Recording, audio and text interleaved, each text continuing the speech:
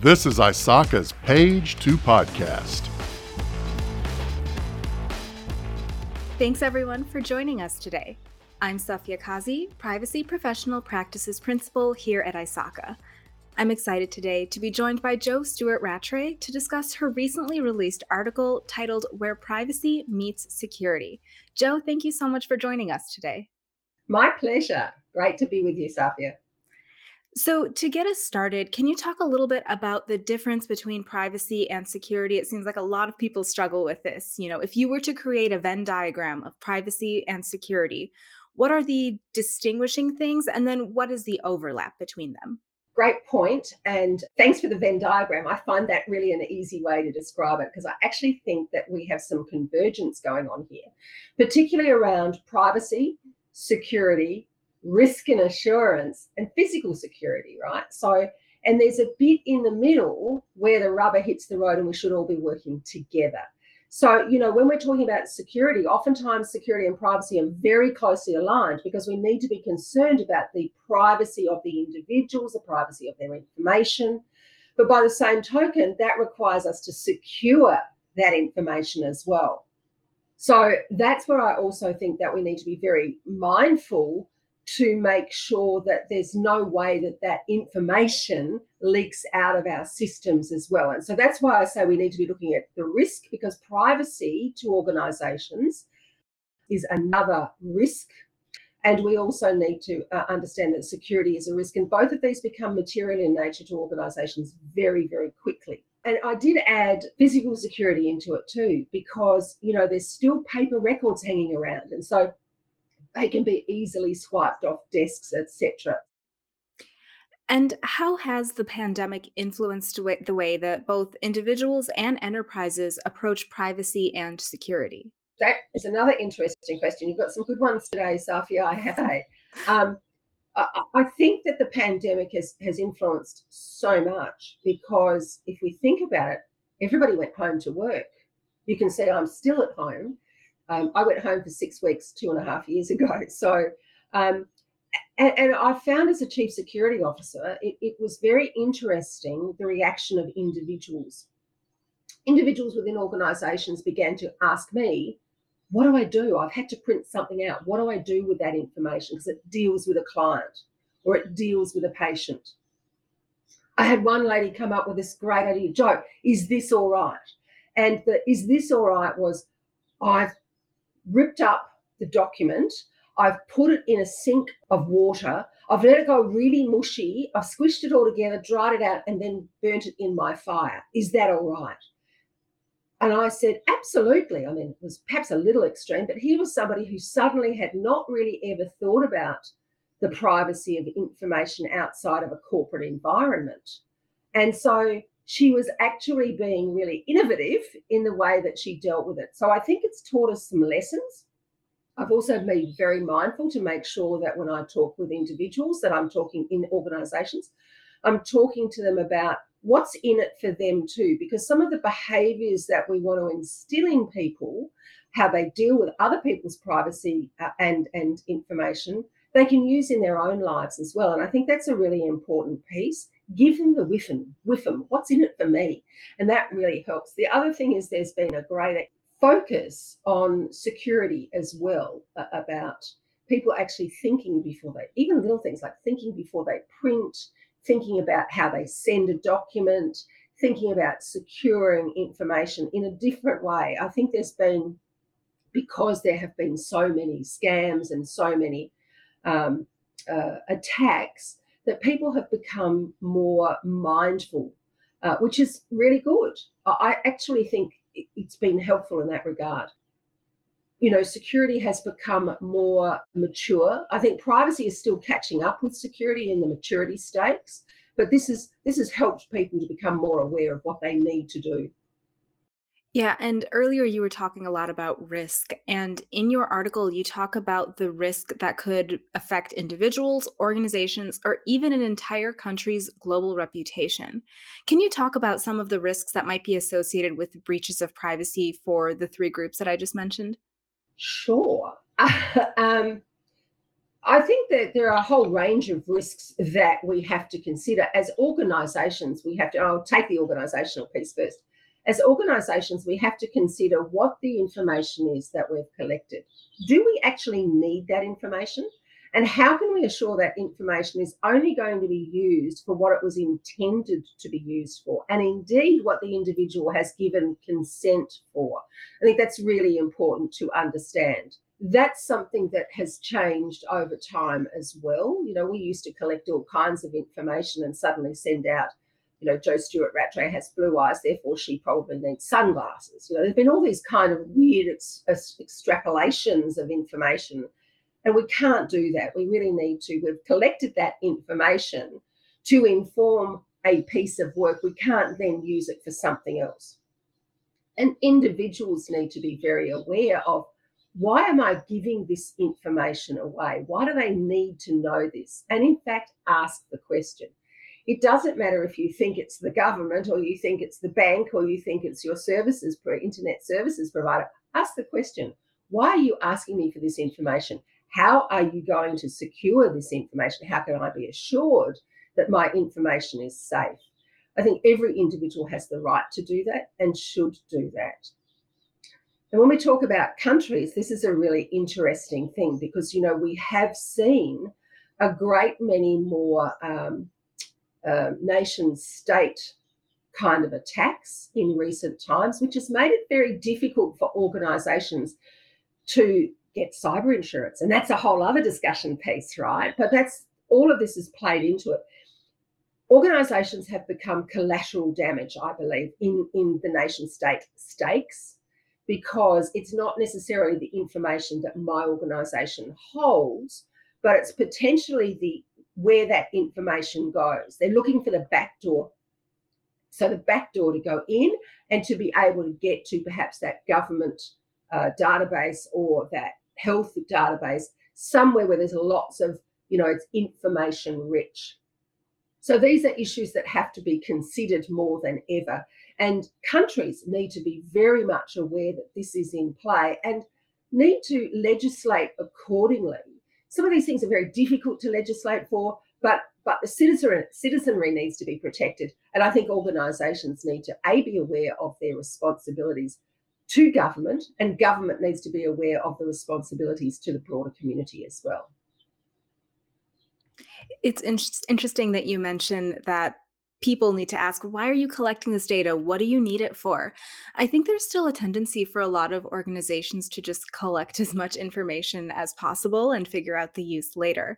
What are some strategies you have for privacy or security professionals to help their organizations understand that this is not something that they should be doing, and we really need to be limiting the amount of data that we're collecting? Absolutely. Look, I think education is a really important piece. Certainly for the Chief Security Officer, I think that a good part of my job is communicate, educate. 6 most important words as far as I'm concerned. And that means right from the top of the organisation, and if, reporting to the board, etc., and the general executive, all the way through the organisation. And, we talked about the Venn diagram before, where security and privacy meet and hit the road. I believe that, to work in collaboration with the Chief Privacy Officer is a really good approach as well in that educative piece. I've certainly done that, where for frontline workers in healthcare, I've worked with a Chief Privacy Officer, and we've put together a whole range of education pieces, just short, sharp videos and quizzes and that sort of stuff, for people to be able to understand about the information that they're holding. Why am I collecting? Why am I actually asking this question? It starts, in that case, the practitioners start to think about it as well. So I think they're really important pieces to make sure that we do that. And then, of course, there's the general public need to be informed as well. And again, we go back to sometimes this is a role with government as well. Government need to educate the community. The US did this some years ago with security with the NICE program, and I think we need to continue to do those kind of things into the future. Absolutely. Now, in your article, you said that boiled down to its simplest form, the two key elements to privacy are data that must be collected and then how those data are protected. So you did sort of touch on this, but which roles in an organization are most responsible for this collection and protection aspect of it? I'm going to say every individual in an organisation has a role to play in this, Safia. To me, Hmm. it's really important. If I'm creating information or I'm collecting it and I'm therefore manipulating it and storing it or I'm transmitting it, I have to be responsible for the way I deal with that. Of course, the buck's going to stop somewhere in the organisation. The people who are obviously in the firing line are going to be the chief security officer and the chief privacy officer, up through the CEO and then to the board, and that's where obviously the buck ultimately stops. The reality is, I do believe it's every individual in an organisation has to be responsible for it, and if again, I think it's something that if I can see that I'm being asked to collect information that I don't understand, ask the question, ask why. Why am I being asked to collect this information? Sometimes it gives organisations pause for thought because they go, oh, actually, we're collecting it only because we've collected that information for 30 years. Do we actually need it? What do we do with it? Oh, nothing? Well, in that case, let's not collect it any longer. So I think there needs to be that sort of thought process and sort of internal, informal risk assessment around why you're collecting data and information. One of the things your article says that I love is that privacy is a team sport. And I think you really did just address that, right? Everybody has to have a role. But I think that's a lot easier said than done. So, what is some advice that you have for organizations that want to work on building this collaboration and really getting everybody across the enterprise to buy into privacy? Look, it's one of those things that there's no easy fix and it's not going to happen overnight. This is a longitudinal approach, but it will happen.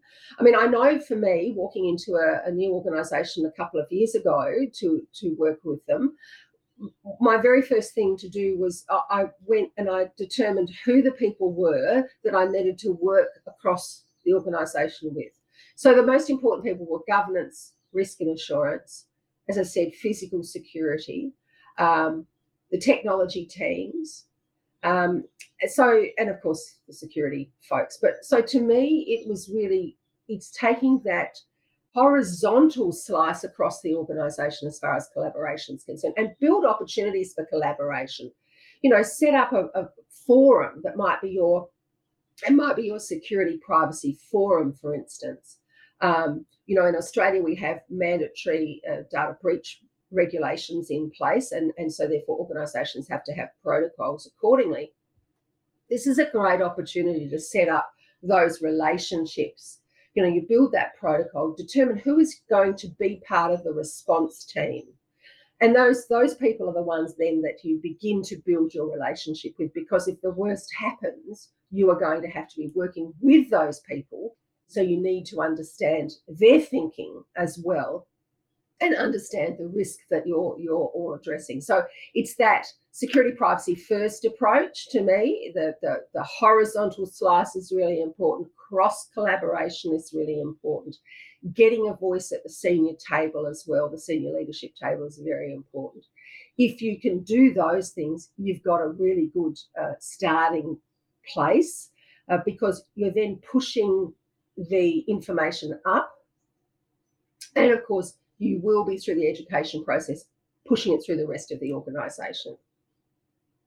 Absolutely. And so then, as the digital economy continues to grow, how do you anticipate privacy challenges evolving and changing with that? Privacy is now where security was maybe 10 or 15 years ago. You know, we have to think about privacy now. We used to have to think about security. We actually know, most of us now know what we should do to remain secure. Just like we all know in the workplace about health and wellness, we know that after 20 minutes we should stand up and at least do one circuit of our desk before we sit back down. I'm not saying that we always do. But what this really is about enshrining the practice and process into everyday DNA of the organisation. So enshrining it in practice. This, I think, is only going to become more and more important as time goes on. As more and more information is gathered, more and more information is manipulated. The increase of AI creates issues around ethics as well, and that's a whole other discussion when it comes to privacy and ethics of dealing with information. So I can see this as something that will be in the spotlight. It's not just a fad, it's not going to go away. This is something that's going to be in the spotlight forever, and that we need to actually ensure that our organisations are maturing their processes and maturing their thinking and maturing the way their staff and their organisation overall think about this. And can we talk a little bit about small businesses for a moment? I think they're kind of in a unique place where they have very few resources, and a lot of times there might not be people who are dedicated entirely to privacy. How can privacy solutions be built in a way that makes them accessible to small businesses and allows small businesses to also do everything else that it is they need to do? This is also a problem with security as well. Entrepreneurial businesses, for instance, don't think about the security. They think about how they can get their fabulous product to market without considering the security issues until, unfortunately, the breach occurs and they've lost the IP of whatever their invention was. So it's something that, again, I think it needs to be thought about. And we as professionals in this space need to assist small to medium enterprise. This country, Australia, is built on small to medium enterprises. Some huge number, like 65% of all businesses are in the small to medium enterprise range. So given that, I think it's incumbent upon us to make sure that we do offer solutions that are viable for small businesses. Now, oftentimes that means it's a manual process, so that's much more labour intensive. But again, it's about understanding. It's about understanding what your responsibilities are in relation to privacy. And I think that's where we're missing. We're missing the point. I don't think there's enough information out there that really is for small business. So again, that's incumbent upon governments to ensure that there is that information available through the office here it's the Office of the Australian Information Commissioner. It's about making it accessible. And when I say accessible, I'm not saying that you can just download it, but readable.